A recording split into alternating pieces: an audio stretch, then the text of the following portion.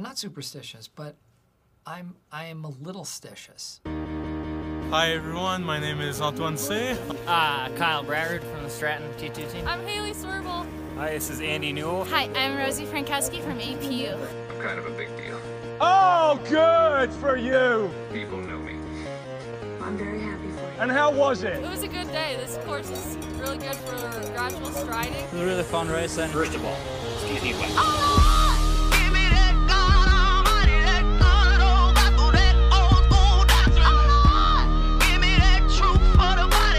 See, here we have with the hero, Björn Daly.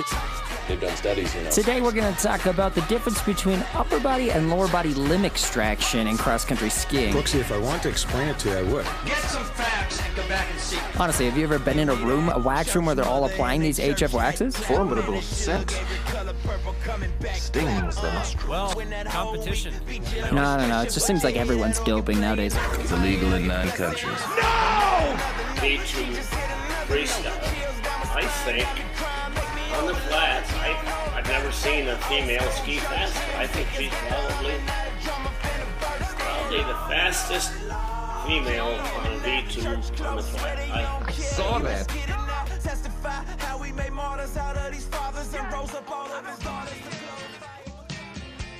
Do not boast about tomorrow, for you do not know what a day may bring.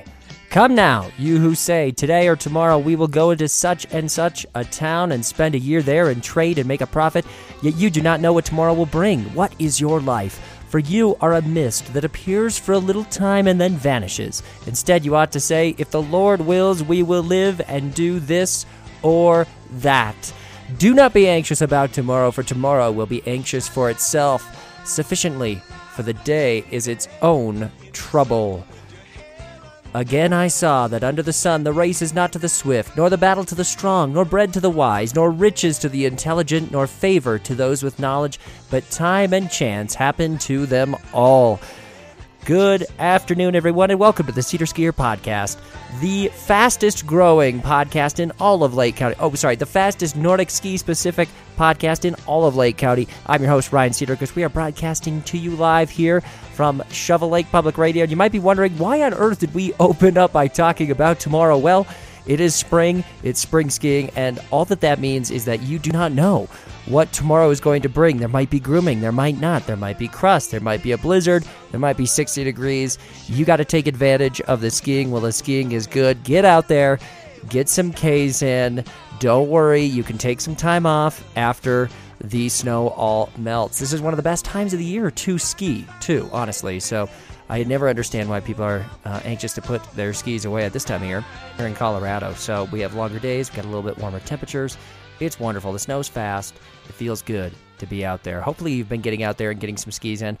Lately, we're going to start out actually with a grooming report, speaking of grooming. So up here in Lake County, we have gotten a couple of decent storms, but it's not really falling in the city of Leadville so much. It's kind of like over the edge by Tennessee Pass. And that's fine by us because the mineral belt is not really being groomed as far as I know. I haven't even got bothered to go over and check. After we had that warm stretch, it kind of decimated the in-town portions of the mineral belt, which means that you only have like 30 inches of base everywhere else on the trail. But to our groomers, that means, it's done. It's time to, get the mountain bikes out and everything. So in town, not great. But Tennessee Pass has been grooming daily or almost daily in these last blizzards and storms we've had today. It's a bit windy out there, and so they did not groom today, but that was fine. So that's the place to be. If you're in Leadville, you've got grooming at Tennessee Pass. Hit it early, hit it in the morning. I actually did have a pretty good experience out there, even as it warmed up. For some reason, my skis were working really well. It didn't really get slow and slushy. Not sure if that's kind of one of those really high altitude things. I mean, we do have slow and slushy snow occasionally out here. So, but for whatever reason, I started a ski at 8 o'clock and I was cold, had mittens, coat, jacket, the normal attire. And by 11, I just kind of was feeling great and it was sunny. It got up to maybe 35, 40 degrees. And I had assumed I'd be stopping at that point. I usually can't make it much past, 2 hours and 20 minutes, 2.5 hours if I'm just kind of hitting it out in the morning. But I felt great. Put the dog back in the car because Ajay had put in plenty of Ks already and went back out in shorts and a singlet and a hat, and it was awesome. So kind of a rare occurrence, I think, to have a day where you head out and you start skiing with VR40 kick wax, and you're getting along fine. And later on in that same workout, you're still gliding fast on the same skis, but wearing shorts and a singlet. That was a few days ago up here in Leadville. So that's how things are kind of going. I also went around and checked some of the other venues. This is as of probably April 2nd, April 3rd, okay? We're broadcasting to you live here April 5th. It's my birthday. Sederskier turns 31 today. Thank you very much. Appreciate the 22 posts on Facebook letting me know that. How weird is that? When I turned 19, and Facebook was a huge deal, like I went on Facebook and had 200 or 300 posts. And now it's like, it has gradually gone down pretty significantly, and especially the last couple of years. I mean, we're like, if I got to 50, that'd be kind of amazing. But I think I did have like 50 last year maybe. So either people are really hating me, everyone's really ditching Facebook, at least in my demographic or whatever. I don't really know. But social media it's a bit of it's not a mystery, but it's I'm terrible at it, in terms of just success rate. I mean, I see people out on Instagram who, when they post just a typical, "Hi, I'm alive, my heart is still beating," they get the 90 or 100 likes. And I kind of remember, again, about 12 years ago, when that's what Facebook was like. The really popular kids could say, Brett Favre's mom wears army boots, and 130 people are going to like that post.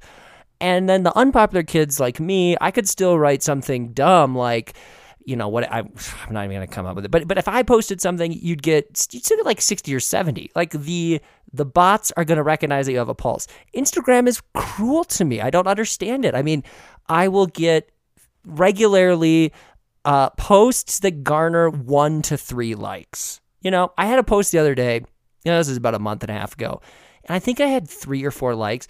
And one of them was Andy Newell, which made me feel really sweet. Like, of the 4 likes here, I've got Andy Newell liking my post. That makes me feel cool from the Nordic Ski side of things. But anyway, social media now. Where was I even going with this? Oh, yeah, grooming report. I went around CMC. Did not try to ski there because on this day it was somewhat warm. Unfortunately, they have not been really grooming it since the warm spell that I have noticed. The college put on a sort of a snowboard pipe thing. I think it's part of their class to actually run an event. That was at the end of March. Now, April skate skiing in the woods. Last 2 years I've been here, I have skied in there as late as April 12th, April 15th. And I kind of understand why they stopped grooming around that time, almost no matter what. School's starting to almost pretty much wrap up at that point. But, and this year, they were grooming really nicely after the Leadville Loppet for skating. For some reason, they weren't really dropping any classic tracks, and I'll get to this in a minute. My grooming tire. This show's gonna be a little bit of talking about grooming because there's a lot to get to. Okay, I've got some stories to share. I even have newspaper clippings to share about the topic of grooming. So we're gonna get there. I think it'll be a good opening rant. A lot more on this show to talk about as well. So we'll see how short we keep it. But anyway, this year I was pleasantly surprised that with their new Primoth Husky groomer, I think it's like 18 feet long. It's the best groomer that there is you can buy. It makes cement firm tracks, classic and skate in one pass. You don't have to, even the really hardcore double pull freaks like me are not going to complain if that thing drops a track around. And so it's been great when they have been grooming here in March. And I was even shocked a couple of times, I want to say like second week of March, right after the Snow Mountain Ranch Stampede. So, March 13th to March 20th, we had some really great weather. It'd be 20 degrees in the morning. It was getting up to about mid-40s. So, by the evening, you could kind of go back out there if you wanted to get a ski, if you went late, but then you did have to deal with a lot of times people who had gone when it was way too warm and are sinking way in. I don't even understand that, but the groomer was coming back out like every day. They groomed 2 or 3 days in a row, which to me is a little bit, sometimes I feel like it's overkill sometimes too, where were you in January? When we had like the 6-inch blizzards and then you let it sit for 7 days. Like, that's when I need some regular grooming, guys. Help me out, like, this is awesome. I love daily grooming all the time, but sometimes I feel like they hit it really randomly. So that can be somewhat of an issue.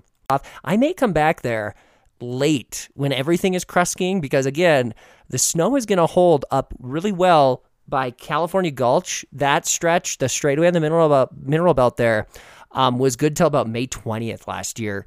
And sometimes it is really smooth, and it just kind of stays in the shade at the right time of the year. I've had some good hamster wheel sessions on that stretch, so I might check back in. We'll see what it is. But right now, I can't really bring it to myself to be depressed about them not grooming that, because last year, man, we had some awesome sessions in early April, and it just kind of bummed me out that we didn't get there this year. Turquoise Lake, tons of snow there, so I am really interested to see how long that's going to last.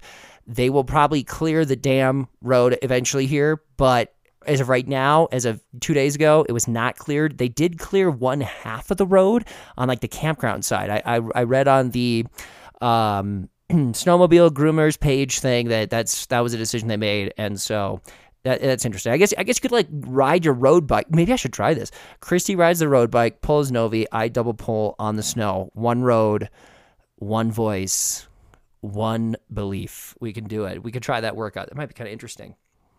Here we go, sipping some coffee here on the Sederskier podcast. Thanks for joining us. All right, so grooming.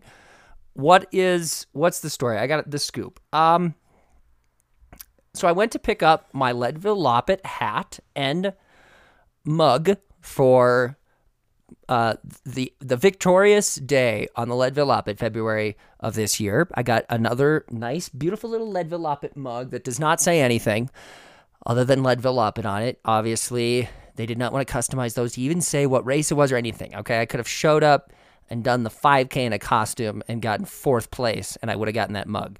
But anyway, well, actually, I think they give bigger mugs to the overall winners, maybe. That's a little, I think they have like the little age group cups that are not quite as big, but honestly, if it doesn't say anything, like, you know, you can have people coming over to Mikasa Cedarquist or whatever, like, they're not going to know. And it obviously, the reason we race these citizens races is to put little trophies on the mantle at the house so that you can brag about yourself, obviously. I was over picking up my hat from a very nice gentleman who has lived in Leadville his entire life. He's in his upper 80s now. And I got the scoop about the grooming situation here in Leadville. I thought I'd share that here on 1,000 Watt Radio.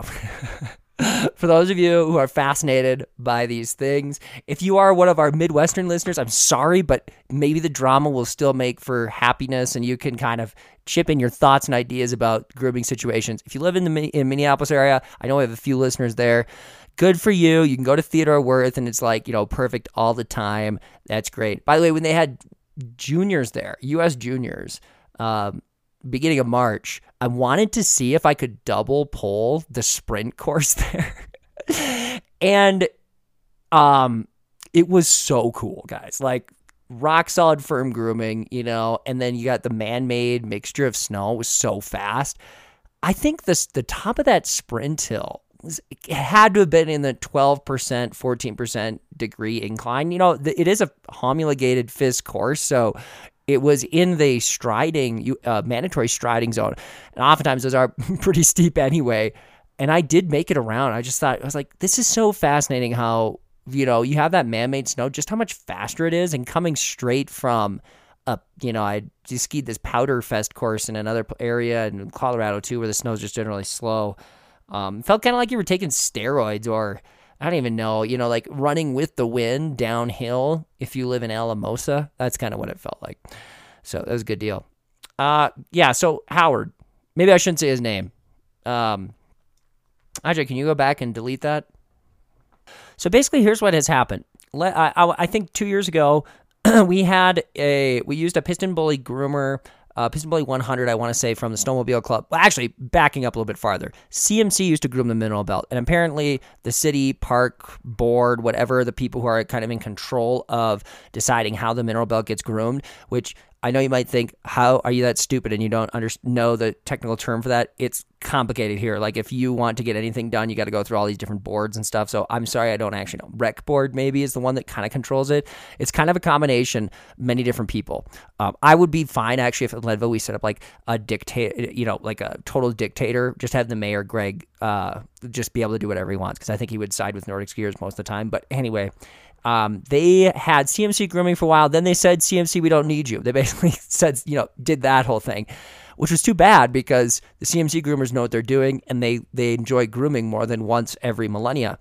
So we went the next year with this is last year, we hired out to a guy who I think lives in Craig. He would store his groomer here, and then he'd make this trip on Tuesdays and Saturdays. And every time it was groomed, it was phenomenal because I'm pretty sure the groomer he used, again, was one of the 18-footer Husky ones, the Plymouth Husky ones. So it wasn't always that, every single day was perfect, but when it was groomed, you knew what you were going to get, and it was always very good. This year, we had a little bit of a debacle, and here's where the drama comes in, because on Facebook, the Mineral Belt Trail posted and said early in November when the snow started falling that they were having trouble with the regular groomer and that they were going to be using the backup groomer on the machine. And so when I went out for the first, few skis that we had grooming down in the Mineral Belt, it was very apparent that this was not the Plymouth Husky, but it was still a piston bully. The 100 is not quite as wide, which doesn't really matter that much if you're mostly skate skiing or classic striding, but it was extremely noticeable from a quality standpoint for double pulling.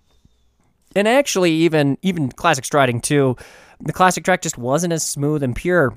Well, we had kind of just one of those seasons that got a late start, and I kept showing up Tuesday and Saturday sort of wondering, all right, when are we going to get, that perfect groom job done? And it never really ended up happening. And, by about January, you're just like, whatever, this is just what it is. And there were times where, even with the Piston Bully 100, which isn't as good, we get that. But there was also just some poor groom jobs, like times where the trail would be very strange, way off to the side. They moved the classic track way far to the right, which was another dramatic thing. We had some people apparently, saying, well, we don't have enough room for skate skiing. And so they moved the classic track way off to the right. Then these classic skiers kind of were like, this is crap. Like, our poles are punching through. And so there's a little bit of debacle there. All sorts of drama. Did you ever imagine there would be this much drama around grooming? But basically, I kind of, brought up this point. It's like, well, so that was just dishonest that they said on the Facebook page at the beginning of the year that we're waiting on the machine to get fixed, because that made it sound like the arrangement was the same. Guy from Craig's going to come, going to use the good groomer, and that did not happen ever. And that was the case. It was apparently not, that was not going to happen. Now, here's the part that I want to bring up, and maybe someone, if you want to email me or give me your 2 cents, I'd love to hear it, what you think about this, because I was told that the cost of the grooming last year at the end of the year was $7,000. And to me, that doesn't seem like that much when you consider last year we started grooming end of October and our last groom was like April 10th. Twice a week for half of the year, $7,000 for the whole city to foot that bill. To me, if that's what it is, like, fine, great. That's totally worth it. I was thinking it was maybe more like a $20,000 thing where you're like, oh man, it's expensive, but it's worth it. In Leadville, $7,000 is totally worth it. And, we had, this is another angle or layer to this story. Apparently the person who was grooming this year, and I brought up, some of the jobs were suspect. That's the word I'm looking for. He was so chastised by the general public, apparently, that he quit. So it was a guy from the Snowmobile Club. He was coming up out of the goodness of his heart, hired out, I guess, to groom the Mineral Belt, and people gave him such a hard time, he stopped. So then they had to find their backup groomer to do it.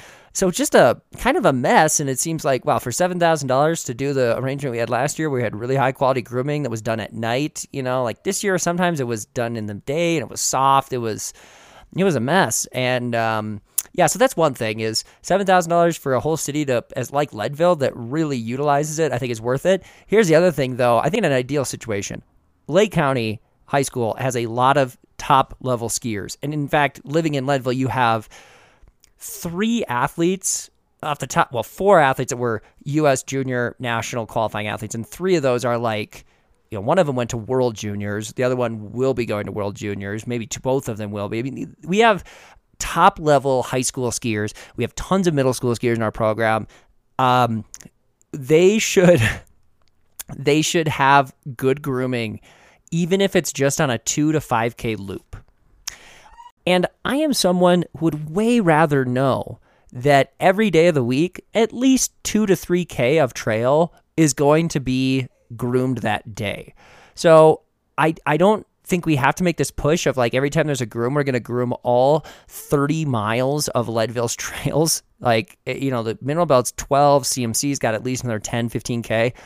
I would way rather have a CMC student, I'm part of their program. Every day they're going to groom the exercise loop, maybe a little bit more. Exercise loop is like 2K. It would take 15 minutes to do it. Just have someone run over a groomer at least 4 days a week, Monday, Tuesday, Wednesday, Thursday, something like that when the kids are practicing so that they know what they're going to get too. And so I guess I'm just way more of like, I get it. Gas is expensive. Mechanic, having someone drive the groomer, that's expensive, but can we make a call for, in our city at least, to groom a portion all of the time? And I feel like that would be cost effective. And if you're doing a situation where you're kind of bringing someone who's from the snowmobile club anyway, that needs to be remedied because that's a hassle for them. If they're coming up to groom it, they're going to groom the whole thing. If they got to bring, actually, I think we have our Piston Bully 100 groomer sitting up here. I don't know. Aside, I think the ideal situation is until we get someone to be like a full-time job and they're grooming the Mineral Belt all the time, which is a suggestion that was made. And that Howard was kind of suggesting, I think this is where we're headed, but that's a salary position now you're talking about in addition to all of the extra cost of upkeep, fuel, etc. So until then, why not work a deal out with CMC, who now owns the best groomer, have them groom the one hill that goes down to Dutch Henry, at least for the kids. Like, get that 2.5K section every day. We should have something there. And then, maybe you groom the Mineral Belt once or twice a week, which kind of seems to be sufficient for the people using it. Obviously, if you could groom that more often, it'd be great. But if you're going to groom it at all, and it's low quality, it's just not even worth it. Like, there were times where they'd groom it, it's like, I'm not even going to touch this. A fresh groom job that's terrible isn't even worth it, Or a fresh groom that is done 30 minutes before we get 4 inches of snow. Like, what a waste. So there's my my rant on grooming, but it's not done yet, folks. This was a letter when I was home in Minnesota. I was digging around in my grandpa's stuff. He's passed away now, and my grandma has some scrapbooks that were from her kids, so my mom and her sisters and brother, and it was fun kind of looking at some scrapbooks, and I found in there a letter in the Fargo form from my mom and from her sister, both about grooming. So this is a great letter. I don't know what year this was written, but I thought it'd be cool to share on the podcast because I think it speaks to something we all say. So here's the letter. It says, Sunday, February 9th was a gorgeous day to enjoy winter sports. My sport of choice is cross-country skiing. My husband, brother, and I were skiing a good pace down a trail in the Fargo Country Club area when we met a snowshoer trudging down the ski trail. Why would someone who is wearing snowshoes and can walk on top of the snow anywhere choose to destroy the one decent ski trail that was available in the golf course? Excellent question, Auntie Kim. Excellent question. The only reason we could think of is sheer ignorance. A ski trail, man-made or machine-tracked, is designed to hold a person's skis in a track, allowing them to glide rapidly over the snow. I love, by the way, this is like concise to the point, explains like the problem. And it's just like, you couldn't more beautifully express. Yes, this is why. Next sentence. Once the track is obliterated by a walker or snowmobile, our skis slip sideways and we are unable to maintain a speed faster than a walk. There are sidewalks, streets, and inside tracks available for walkers, not to mention the river of snowmobiles. Please be please be considerate of the skiers and stay off the ski trails. Yeah, and I think, around here, I definitely understand the Mineral Belt. If it's going to be community funded, we're gonna all be pitching in for that.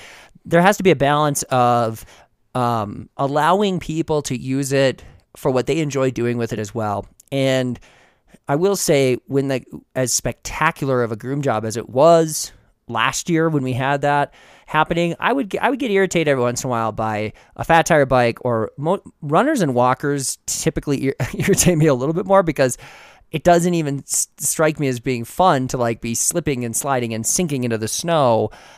Like, you're having a miserable walk and you're making the trail miserable for skiers. Like, who wins in that situation? Or in the spring, the fat tire biker who is going on a ride at 2 p.m. when it's 50 degrees out and you're sinking and ruining the snow for the next day. It's like, it's 50 out. You should just bike on the road at this point. So those are my two things. It's like, hey, for those guys, like, we've got great fat tire bike trails. And if you're a runner and you want to run on snow, those are more enjoyable and often more firm. They kind of have that good soft trail feel where they're soft but firm, grippy, I guess you could say. Why not stay on there? Like, I don't know. It is a bit frustrating. This is nowhere near obviously what you're seeing. I remember growing up in the Midwest, and the snowmobiler would come on. At least we don't have that issue. And that was from my Auntie Kim. My mom's letter's a little bit longer, so I'm interested to read this and see how she really tears into this. The title is "Keep Snowmobiles Off Parks' Groomed Trails." Okay. It says, February 2nd. I got to do some detective work, so the last one was February 9th. February 2nd was one of 4 to 5 only warm, sunny days we have had this winter. Just going to dissect this for those of you who know my mom. This opening line is just so emblematic of who she is. Like, a little bit on that pessimistic side. We've only had 4 or 5 sunny days. She lives for the sun, so of course she's going to mention that it was sunny, but we've only had 4 or 5. The perfect day. Next sentence. My brother and I took advantage of this and went for a cross-country ski. Poor Uncle Bob, by the way. He had to ski with Auntie Kim and Uncle Mike, and now he's back with my mom. I mean, he must have been fit at this point, although he got a week off. After crossing the river and plowing over a mile through the deep snow in the Fargo Country Club, so they must not have groomed that. She was probably not too happy. We were welcomed by the groomed ski trails in Lindenwood Park. A shine of optimism from my mother. I am thankful that the Fargo Park District takes the time and effort involved to groom the approximately 3-mile stretch of trail running from I-94 to the dike. This is a great benefit for those of us who live on the south side and don't have the time to drive to the trails at Edgewood Golf Course. We had just picked up a good pace. I think it's kind of crazy, actually. My mom gave a compliment to the city of Fargo. Dad, are you listening to this? We had just picked up a good pace skiing when, to our dismay, only about 1/2 mile down the trail, a snowmobile had come off the river and turned onto the ski trail. What is he doing? It drove right down the middle of the track, totally obliterating it. Both sisters used the word obliterate. I will point that out as the literary analysis here. Not only was this a thoughtless thing to do, but I believe it is also illegal to drive a snowmobile in a city park. That's a good point, Ralph. That's a good point, Ralph. Ralph? You hear that? You can't drive snowmobiles right through city parks? What is this, Leadville? She's not done, though. Although angered by the inconsiderate snowmobiler, we continued to the footbridge, hoping the track wasn't destroyed all the way to the dike. We were then faced with a groomed trail that had been destroyed by people walking on it. For those snowmobiles and walkers who don't understand our frustration, let me explain. Oh, interesting. So now my mom is going to explain. Let's see how she differs. She needed more words than Auntie Kim, it looks like, just by eyeing up this paragraph. To cross-country ski with any sort of speed faster than a walk, a track is needed to prevent the skis from slipping from side to side. Oh, Mom, you could work on your balance here. This is an opportunity to hone that skill. It would be like telling snowmobiles to go out and have fun, but only go 3 miles an hour. Or like telling a group of walkers to get their exercise by walking on a skating rink. We all want to enjoy the winter weather and now, by the way, for those of you who are readers of the Vale Daily, you understand where I get my extreme metaphors from. Okay, good job. Similes, like. We all want to enjoy the winter weather and the sports available. However, there are miles of sidewalks to walk on in both Fargo and Moorhead, and the river is wide open for all the snowmobiles. Please, read the signs the Fargo Park District has posted and obey them by not destroying the groomed ski trails. Then we can all enjoy snow we have received this year. Advocates, people, advocates. So you know where I get it from, my advocacy. It's from my mother, it's from my aunt, the competitiveness from my grandmother, and the desire to memorialize it in a scrapbook also from my grandmother. That's a little taste of from Fargo Moorhead and what they're going on in the grooming situation there. Let's switch gears a little bit. I wasn't exactly thinking we'd spend that much time on this topic, but I think it's important. I think it is important. I have a book I just finished reading. It's called Every Man Dies Alone. It was written by Hans Fallada. I think I'm saying that name right. Not completely sure. This is about this is a thick book, guys, like 520 pages. A New York Times book review, notable book of the year. came, let's see, when, well, it was written in the 40s, I believe. Kind of interesting story of how it came about. Translation was 2009, though, so it was written in 1947, first published as, and then there's a German title that I can't read. And on the back, this will just kind of give you a taste of it's a World War II book, okay, Germany. Based on a true story, this sweeping saga tells us a tale of a working-class couple in Berlin who decided to take a stand against the Nazis. More than an edge-of-your-seat thriller, more than a moving romance, even more than literature of the highest order, it's a deeply moving story of two people who stand up for what's right and for each other. Hans Fallada wrote, "Every man dies alone in a feverish 24 days. Soon after the end of World War II and his release from a Nazi insane asylum, he did not live to see its publication."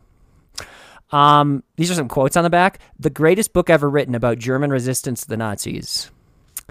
Alan First says, "Hans Fallada, Every Man Dies Alone is one of the most extraordinary and compelling novels ever written about World War II, ever. Please do not miss this." Los Angeles Times, "One of the most extraordinary, ambitious literary resurrections in recent memory." Montreal Gazette says, "It is no wonder that the work's reception in the English-speaking world has been the journalistic equivalent of a collective dropped jaw." I saw this book for free, and I read the back, and I just took it, and it was totally worth it. This book, I finished it in like a week. Once you get, this is my rule, for those of you who aren't really thrilled about reading, pick up a book and read the first 40 pages in one sitting, and then see if you want to come back to it a second or third time. That's usually a good indication to me. Like, if I'm kind of excited to come back, sometimes the second day can be a little bit harder too, but this was one of those books where after the first 40 pages, you came back a second time and then you were hooked, and it was every second I wanted to read this. So just a little background. They talked about the two characters in it. Basically what you got is, and it is all of the things that the back said. A sweeping saga, yes. Talks about resistance, a working class couple, yes. It's a thriller, it's a romance.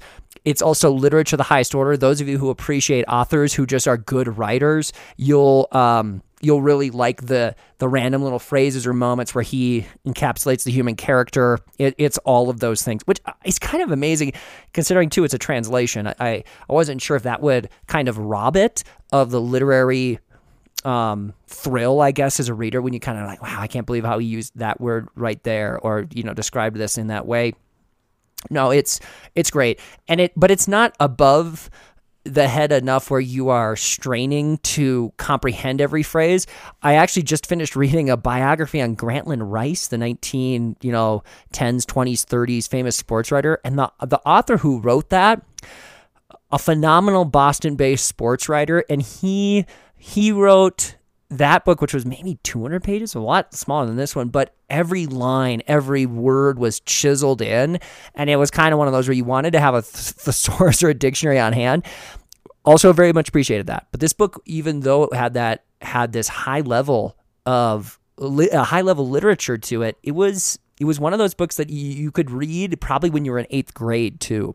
So fascinating, because I think, and now that I'm reading more authors, I think I'm kind of starting to appreciate that, where some people, their talent is more in wordsmithiness, and some people, their talent is they can use simple words to describe something that we all know and can relate to, but we hadn't really thought about or had been able to put into words.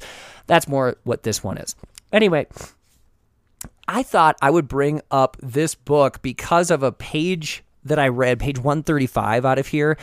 So I gotta explain just really fast what's going on. You've got this couple, and essentially what they decide to do to resist the Nazis is write postcards that are like, 30 to 100 words, basically the equivalent of a tweet, that kind of bashes Hitler or the party or the war in general. So an anti-German, anti-Nazi Twitter post, basically. And they're putting them on postcards, and they would walk around and drop these postcards off anonymously. And they ended up dropping, over the course of 2 years, about 260 of them. And what they hoped is that, essentially what you hope when you post a tweet now, is that our message will connect with people who are thinking the same thing that we're thinking, and we'll kind of build this momentum against this awful thing, or we'll sort of express this belief. And the thing that's kind of frightening is essentially these people who end up, well, spoiler alert, stop the podcast if you don't know what's happening. You can probably guess what ends up happening to them, but I'll pause for a second. Okay. Click pause if you want to skip this. I'm going to talk about just the next 30 seconds. It costs them their lives. And it's very obvious at the beginning that they recognize that it will cost them their lives. So that's why it's not totally a spoiler alert that it's going to cost them their lives to do this. But the crazy part is, they drop a postcard and the first person that picks it up is terrified of it. So they drop it in secret, they walk away, and the book then goes, this so-and-so person walked by the postcard, picked it up, they're terrified, they bring it to their superior, the superior's terrified, they call the Gestapo, and they turn that thing in right away. That's like what every single one of them does, just the sheer horror of embracing an idea that is against what the government has said is okay. And you think about where we live in our world today. If you share a tweet that is from someone who is not in the good graces of the mainstream, so to speak, that's a risk you're taking just to align yourself with them by sharing it. We live in essentially what I'm saying is we live in the same type of day and age right now. It hasn't gotten to the point where citizens are turning other citizens in. Oh, wait, maybe it has. That was the other thing too. It's like the concern there was, what if someone sort of calls you out on you're standing aligned with that message? Now you pay the price with your life. But that is essentially what like cancel culture is. No, we don't have these crazy prisons and torture cells. We're not there yet, but the same idea is there. And so I was just like, wow, this is basically Twitter in 1942. So this page is coming from at the beginning of the book when the husband, Otto, is coming up with the idea that let's write postcards. Let's do this. This will be our act of resistance against the party. And his husband, Anna, they're having the conversation back and forth. He says, the people who find them, he says, saying aloud things he's thought through 100 times, will be afraid of being seen on the stairs. They will quickly pocket the cards and run off. Or they may lay them down again and disappear, and then the next person will come along. That's right, says Anna, and she can see the staircase before her eyes, a typical Berlin staircase, badly lit, and anyone with a card in his hand will suddenly feel like a criminal. Because in fact, everyone thinks the way the writer of the card thinks, but they can't let it show because it's a capital crime. How many ideas are swirling around our mainstream right now where people think that exact thing? Yes, I'm in agreement with that, but there's not a chance that I can show that agreement because it's a capital crime. Crazy. Some, Otto resumes, will hand the card in right away to the block warrant of the police. Anything to be rid of it. And that's kind of those people who like immediately are calling out, this person said this person's a racist, this person's a bigot. But even that doesn't matter. Whether it's shown to the party or not, whether to an official or policeman, they will all read the card and it will have some effect on them. Even if the only effect is to remind them that there is still resistance out there and that not everyone thinks like the Führer. Am I saying that right? Führer, the leader, Hitler. Yeah, I had to stop when I was reading that page because all these ideas had come to my head like, whoa, that's crazy. So those of you, I know some of you listeners out there are you're readers like me and you kind of like a good book. That's a good one to find. If you can have it, Every Man Dies Alone is right there. Our subscribers right now, I have a loyal and faithful subscriber to the Sederskier podcast. You can go on Anchor and shoot us a message. He's going to be the one who gets to borrow my book if he so desires. So I'm already lending mine out. Sorry if you're someone else who wanted it. That beautiful angelic voice you heard was Novi. Novi just squeaking and squawking back in the background there, singing all nice. Next thing that I wanted to get to here. We had an article on Sederskier.com, definition of success. It was about, it wasn't about the definition of success. It was how to succeed as an athlete. He put these 10 sort of golden commandments there. He started having a little bit of fun, but also trying to point out some things that I felt were important to striving for success as an athlete. And there was some comments when I posted it on Facebook, which is always good. I love seeing some of that stuff. And one of them got me thinking. So I want to read the comment first. Oh, yeah. So I'm glad that this person is following my posts. I appreciate it.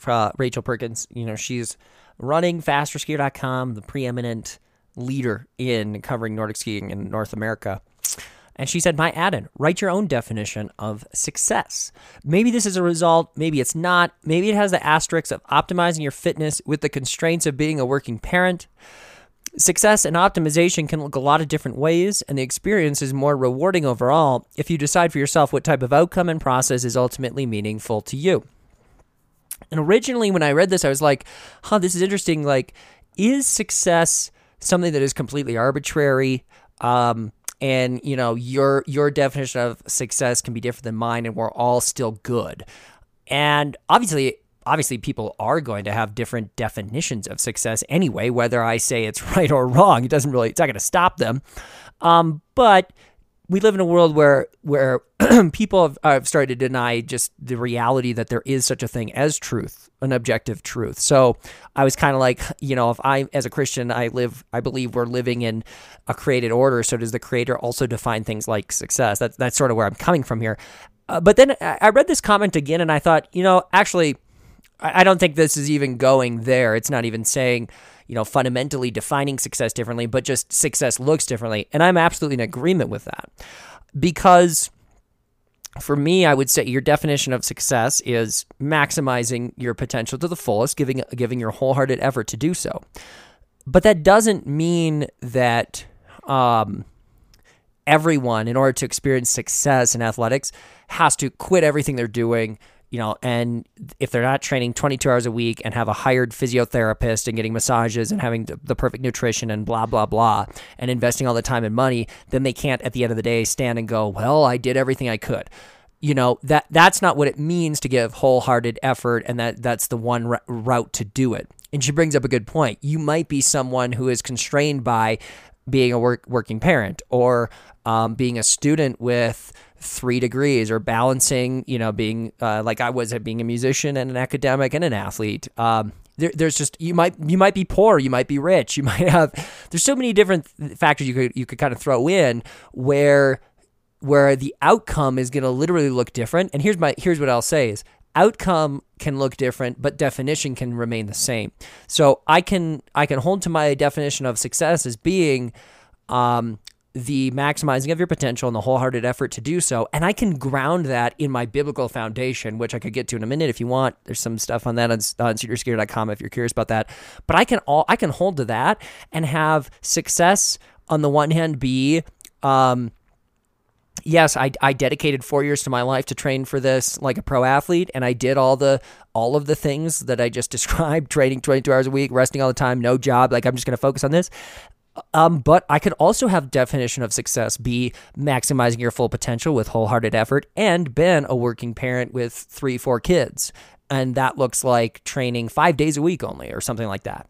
And doing everything I can. And I think those people get to, at the end of the day, go, yeah, I did everything I could in my power to be the best version of me possible. Yes, absolutely. And you can stand there and go, that's success. So, Rachel, great comment. And I think it sort of adds another layer to that is important. You actually should hold to a definition, and I should challenge myself this as well, is yes, maximizing yourself, giving a wholehearted effort to be the best version of you possible. But what's an outcome that is gonna ensure that at the end you can stand there and go, I'm really thrilled about what I did, and I can be proud of it. I think some of that.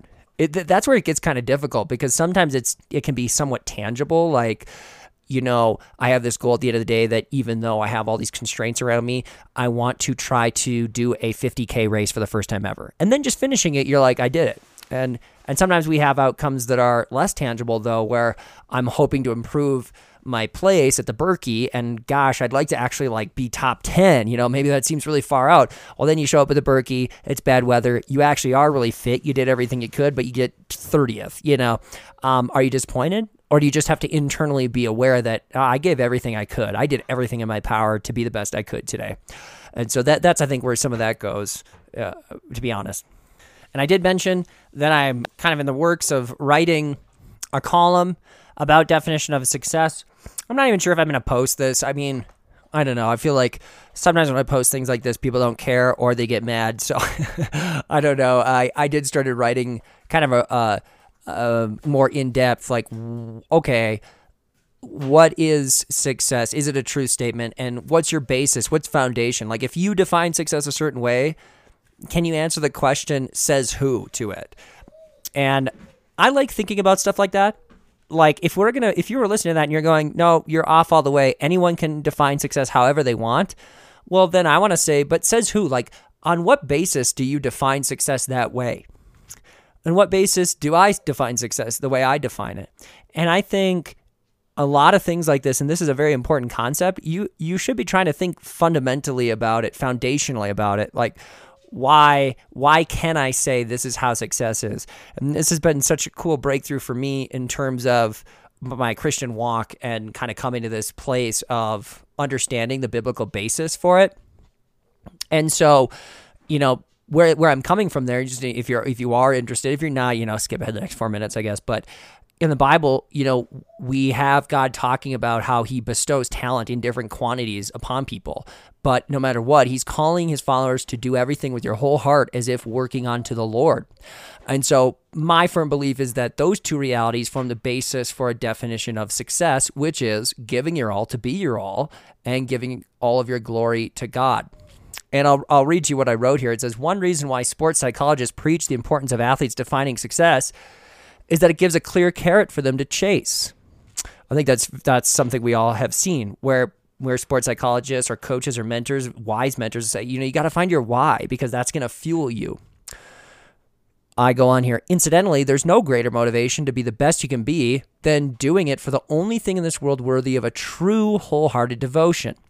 So this is something that I never really poke and prod enough when I interview really elite athletes, but I love asking them what their why is to see what they'll respond with. But I almost never, I'll say this, I almost always receive a response where you go, wow, what a valuable thing. It is valuable. They're doing it for family. They're doing it for a cause. They're doing it to be a voice for someone, to inspire a population or a group that's underprivileged or, is battling other issues. They're doing it to cement a legacy. They're winning for the survivors, the common man, blah, blah, blah. There's just all these causes that we as a secular world will look at and go, that has meaning and that's good for them. But ultimately, and what I would say is those aren't refined in the fire at the end of days. In other words, they're not eternal. Even those things won't last. So it's great that, you are trying to be a great athlete because your twin brother became a paraplegic and you just want to strive for him individually and personally, and also for everyone who has maybe lost a limb or lost the ability to walk. Like, that's an emotional cause. It's a deep cause. It's a moving cause. But it's not necessarily an eternal cause, and it's not as worthy of a cause as serving the only thing that's actually worthy of praise, which is God. And that's kind of the thing, is like, what is actually worthy of your devotion? What is the only thing worthy of your heart? What's the only thing worthy of your worship?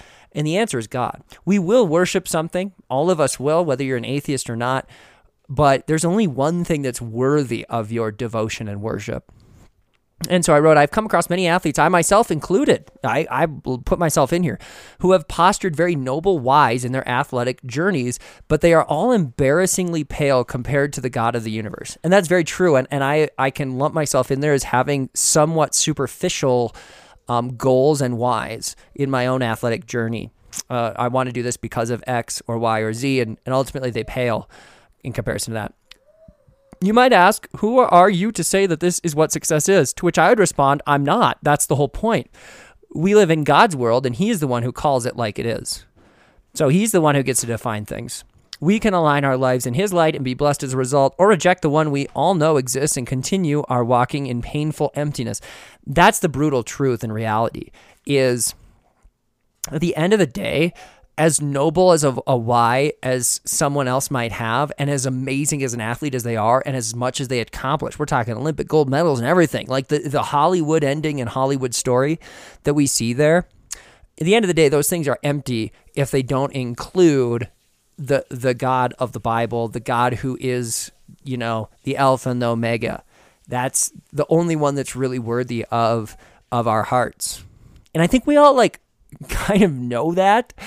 Even those of us who are not professing Christians or have never even walked into a church a day in our lives, or someone who's been to a church and was like, yeah, that was weird, or religion has really turned me off because of XYZ, we all still have this internal awareness that there's a creator out there who knows us really intimately and who knows our hearts and our desires and knows how we are wired and who is worthy of our praise and our devotion and worthy of us to bow the knee to it. And we want to bow the knee to him. We know that he is good and knows all things and has, good purposes and intentions for our lives. But there is this heart inside of us where we also want to be our own God unto ourselves. And even Christians do struggle with that as well. It's a human nature to be that God unto ourselves. And so we push back against that and we look for that escape route that is so prevalent and available in the secular world today. It's pretty easy to not be a Christian in the secular world in terms of finding someone who's going to support you in that decision. Last thing on this short article I wrote, for what it's worth, I will say that true success does, especially in athletics, maybe I didn't even, never mind. I might not have proofread this. Okay, yeah. Never mind. I'm not going to read this last part. So a little food for thought there. This connects to the next thing. So if you had lowered the volume on the podcast, you could turn it back up here. Hi, we're here. We're back. I was listening to two Olympian alpine skiers on a podcast recently talk about the difference between the job-like approach that the Europeans take to their sport and their craft and sort of this idea of it's got to be fun that Americans have. And I believe that this is a conversation that is a both and not an either or. So what I mean by that is the best, most successful, and happiest people do approach that athletic like as a job, but it's a labor of love to the degree that they are having fun doing it. So it's both. You approach it with that job-like seriousness, responsibility, that this is what I'm called to do, and I'm called to do it, and therefore I'm going to be doing the best that I can be. Just we're connecting this back to those themes of, well, why is it worth being the best you can be? Well, because I'm doing it for my creator. That's why it's worth it. It's worth every penny of it, no matter what the literal physical outcome becomes. So that job-like approach rooted in a good why, and since it's a passion that you have, that you're wired to love, it's also a joy. So I think it's kind of interesting when these conversations I hear kind of roll, well, we need to just focus on it being fun, or that's too serious. It's like they make it seem like it's an either or. You want to be doing something that feels fun. You want that work. We are made as men and women to work. I should say man, M-A-N, is made to work. And we are also wired in a certain way to enjoy certain things. So those things should go together. They should complement each other. Our passion for something, yes, there's obviously going to be things that aren't as enjoyable as other things, but overarching, it should be a joy, and sports should be no different. So that's kind of my quick take on that. When I heard that conversation, it's like, we shouldn't be trying to point these at each other. The thing that was brought up was in Europe, there's a lot higher success rate with these athletes who have this job-like approach. And I can think of conversation I had with Ivan Babikov when he really sort of pointed out this dichotomy, how in Russia it's so job-like, and North America, the camaraderie with athletes and coaches who cared about you as people, and it was sort of such a difference that he sort of equated that experience with it's more fun. But I think even Ivan would acknowledge that there's more layers to that. It's not like we were partying here in North America and it was total drill, in Russia. Yes, there was this more authoritarian setup. The common environment there was quite a bit different. But I think it's too simple to just say it that one way. But regardless, it made me think, how would I, as a parent or a coach, try to counsel someone who is maybe struggling in this area? or they're not sure if they're enjoying what they're doing with the sport, or they're not sure if maybe it's the reason they're not enjoying it is because it's, quote, too serious. And I think what I would say, I think this is really hard. You got to know the person you're talking to, but I think ultimately the principle can still hold where, hey, if this sport is enjoyable to you, the job-like reality of it should also feel enjoyable to you. You should look forward to this. You should look forward to the aspects of it because you really love all the things. You love the process about it. It does get a little bit tricky, I think, the older athletes get, because I am a firm believer that, for men, we are created and called to lead families, to provide for our families, and to protect our families. And the reality is that's going to manifest itself in a job where you're getting paid. And, it's my belief that women can also work, and they're capable of doing that and capable of being in sports, but also that innately they're created and wired to nourish a house, to be the CEO of a house, to raise kids, and to be mothers. And so does that impact how I would offer guidance when it comes to this idea of job-like joy? I think it sort of does, but it's maybe a little bit too thick and complex of a topic to really try to dive into and dissect right now. There's been some really good things I've read about complementarianism, where with men and women really embracing their uniqueness, and it's anyway, I'm not going to go down that road actually, but this actually does lead into one topic I wanted to bring up. It's a little controversial, but I think it's worth it, and it needs to be discussed. Kind of going back to this, the Hans Fallada book. It's like everyone's kind of afraid to say anything about this, and that's what's happening in the NCAA in swimming with Leah Thomas. I feel like we have kind of two ends of the spectrum right now, where on one side you've got some people who are not afraid at all to support Leah, and we have some people who are not afraid at all to maybe even act immature in how they are pointing out truths that the majority of the people in the middle are going, I agree with you, but I can't be seen agreeing with you, circa Hans Fallada. And, it's a hard issue to have out in public, but I think one thing that spoke volumes to me as I was following the NCAA championships was that Pat Ford, the Sports Illustrated writer, who had a daughter racing against Leah and is an All-American from Stanford, he was at the championships posting pictures on Twitter from it, here I am, and not saying anything about the issue that is obviously the entire world was following this. Like, ESPN doesn't care a lick about NCAA sports generally, unless it's basketball or football. And they definitely don't care about NCAA women's swimming unless now we have Leah Thomas. And so they had Katie Barnes writing articles, and she was on site. And it was just, ESPN was putting those stories on the front of their page. So this is big time news, and Pat Ford isn't even talking about it. And his own daughter is in the races. I thought that was telling to if you're someone who disagreed with me that, we're not living in World War II, I get it. Oh, you're overblowing this. Am I though? If Pat Ford isn't even mentioning this, he has every right to stay silent because he knows it's a controversial topic. But the fact that he is staying silent is indicative that he understands the climate and the risk that would be inherent with speaking on this issue. That should tell you something.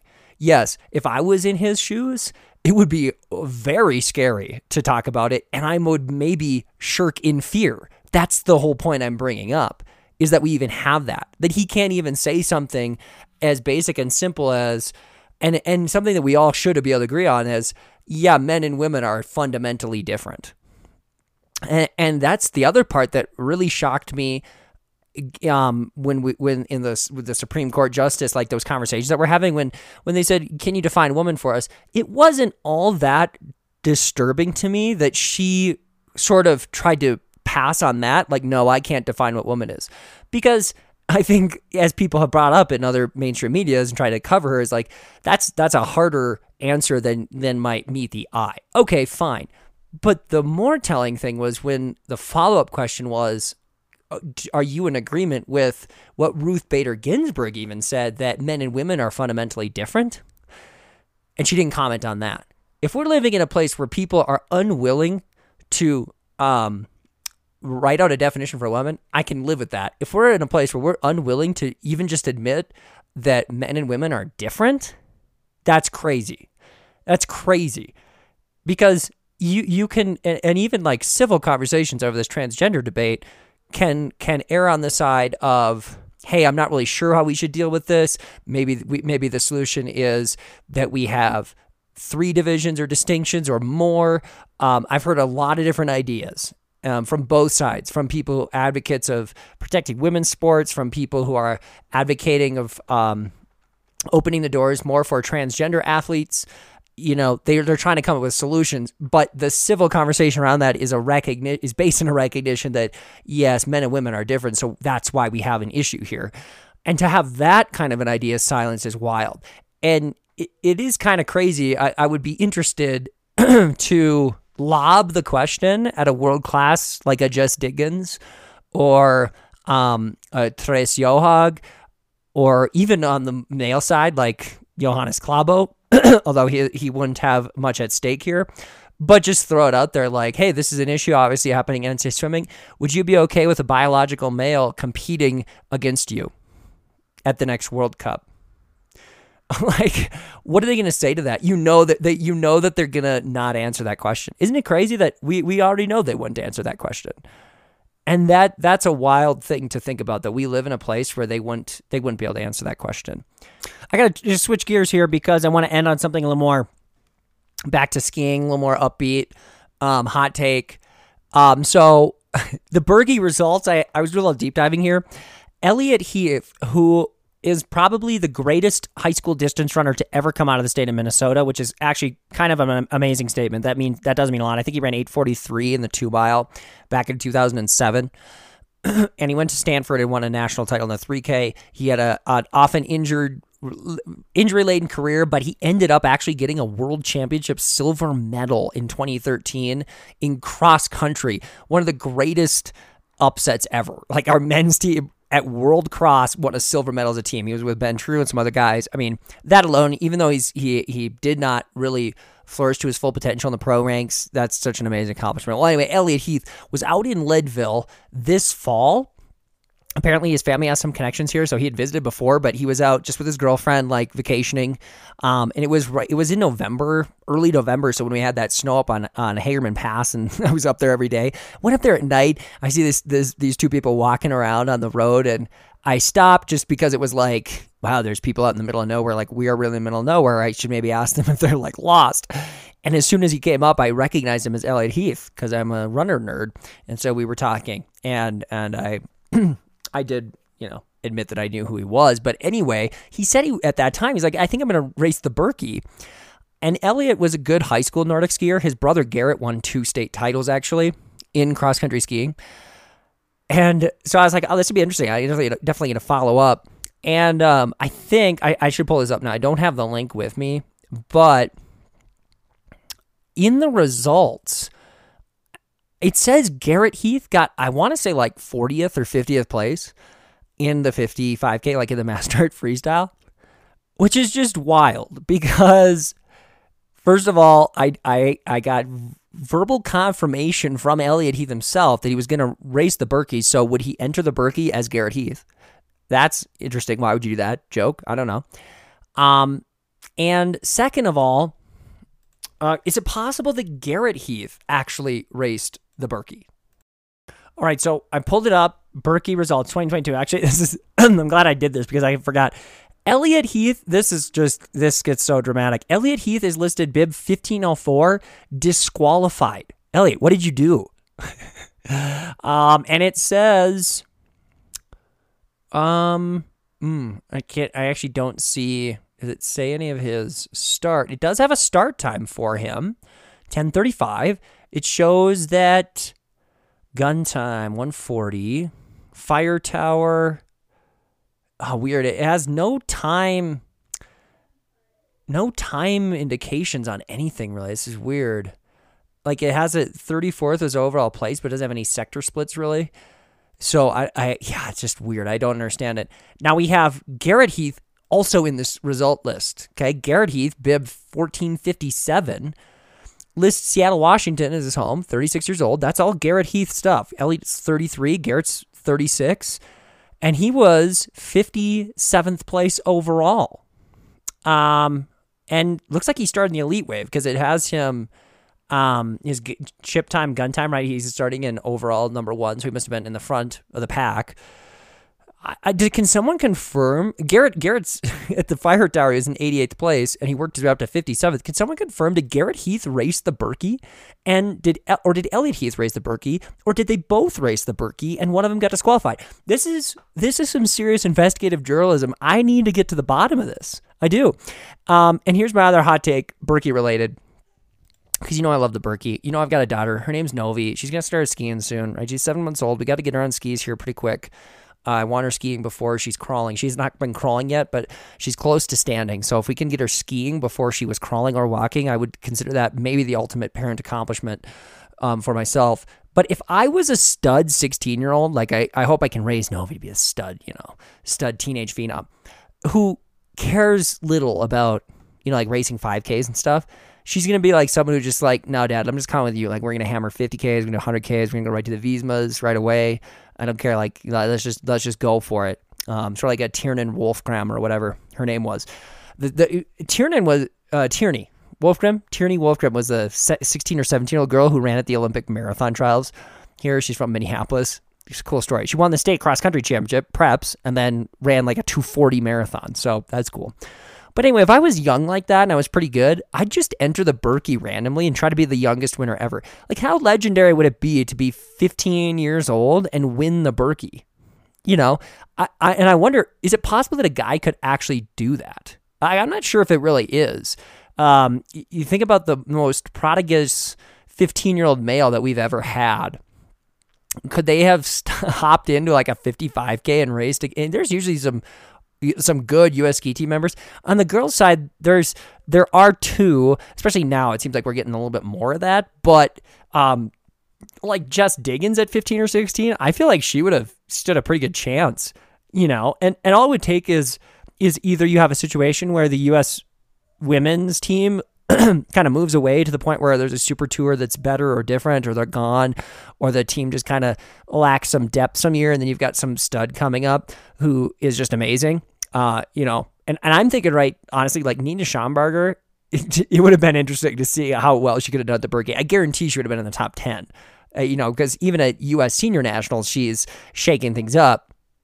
So she just kind of has she's a good skate skier. It would be interesting to see how she would do. But that's like one thing I thought of is like, why don't people try and do that?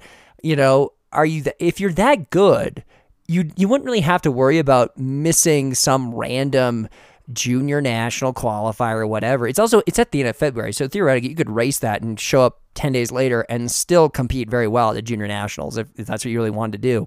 I guess this year we had junior worlds that kind of maybe would have overlapped, but I don't know. Like, we've seen so many athletes now where junior worlds just doesn't seem to matter that much. Like, you could be a stud there and that doesn't say anything about your career. So who really cares? Like, if you're confident and you love what you're doing, go do what you love to do. And if you want to do a marathon race, mix it up. It just seems weird that sometimes athletes seem so particular in what they're doing, as if someone else is telling them that they need to do something else. So I don't know. Maybe we'll raise a daughter like Novi who just doesn't really follow the path and is sort of the hippie skier.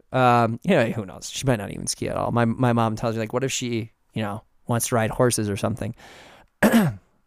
We can't do that. We would not be able to afford that. So Novi, you can't do that. But anyway, hey, we made this show happen in a pretty reasonable time. So happy about that. Usually, we're really scratching 2 hours or something like that. So I hope you enjoyed this podcast. Sederskier podcast. Check us out on Anchor. You can go to sederskier.com. Check out some of our articles. We've been posting some things. Our April Fool's Day, unfortunately, we had a lot more articles in the bank that never were written, but I guess I can store them up for next time. I have another great podcast coming out, an interview with Megan Buchanan. We're going to upload that later in the week. That's going to be sweet. If you're someone who loves, injury redemption stories, you love hearing about really strong women who are doing amazing things, you're going to love that interview. Her story is pretty amazing. She was in a horrific, life-threatening snowboard accident and in her 30s up in Vail, and then and has recovered and is trying to become just the, I want to say, second American woman to do the Explorers Grand Slam, which includes going to the North and South Poles and then summiting the 8 tallest peaks on the 7 continents. There's one of them has 2 peaks, I guess. So she is currently in Nepal on her way for a second Everest attempt. And she's got a pretty crazy story. Like last year, she was on Everest, 23,000 feet up, and her Sherpas got COVID and they had to turn around and go back. So it's been a pretty crazy journey. She also has grown up fighting dyslexia, and it's pretty fascinating to hear how she overcame that to have an incredible career, like aerospace engineer career. So that's gonna be dropped. That's gonna be a good episode coming up with you. Anyway, I guess that's all I've got. So I'll end with keep on skiing, keep on striving. 10,000 feet, here we are, above all the clouds, but below the stars. Whoa, 10,000 feet, here we are, above all the clouds and below the stars. Whoa, Leadgui, I'm a level guy. We got a new hit for y'all here at KQWB. It's from Ryan Sederskier all the way from Lundville, Colorado. Yeah, bro. We behind the sky. Give me that high mountain pie. Cloud City, baby. Don't kiss that fortune goodbye.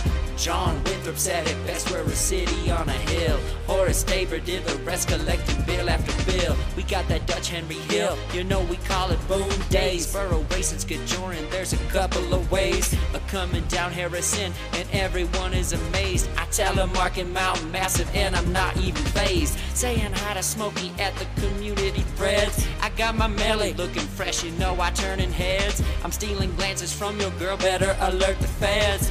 As I ride in my dog sled, they thoroughbreds. And I'm a panther for life, a cool cat. Our teachers be so fly, they know how to Snapchat. And they be tripping every time we be wearing a hat. But we be dripping, we in crew circles shouting who dat. And when we up to bat, Leadville be a true team. We radical David Platt, we turning you into a meme. We all in the Democrat, our stories need a new ream. We all in the field shouting victory, it's our new theme.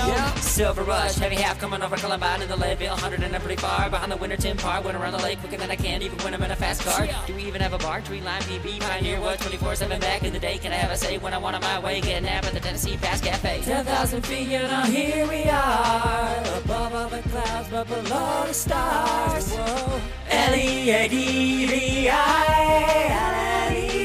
I'm a level guy. I went up and down around the Mineral Belt, California Gulch, and where the miners dwelt. And as I saw the view, I saw the cut that was dealt. And as I saw the snow, I thought, does it really ever melt? But then I felt blessed to be here, and lucky to like to hike or to bike. We look at the people at Pike, and I'm thinking I might catch a reel tonight. Fly fishing a full moon, the river is tight. I'm exploring the back roads, it's my national right. We've got the highest airport in the world, even with a low pressure. You know that now we're in flight.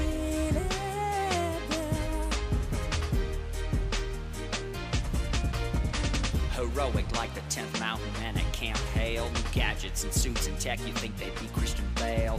Cooper to Aspen, skiing powder and hiking shale. When we go to war, one of the choices ain't to fail. Are you a lead man, a dead man, Doc Holliday? The history steeped in shooting and drugs and prostitutes at what's that you say? We stand in the shifting dirt of the mining plot.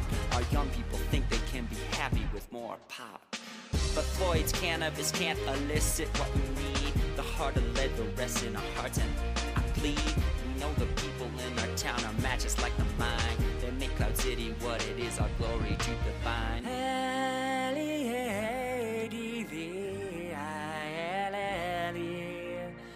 10,200 feet above everyone at the sea level. Ooh, oh. Here we are, above all the cloud, below the stars. Whoa, 10,000 feet, here we are.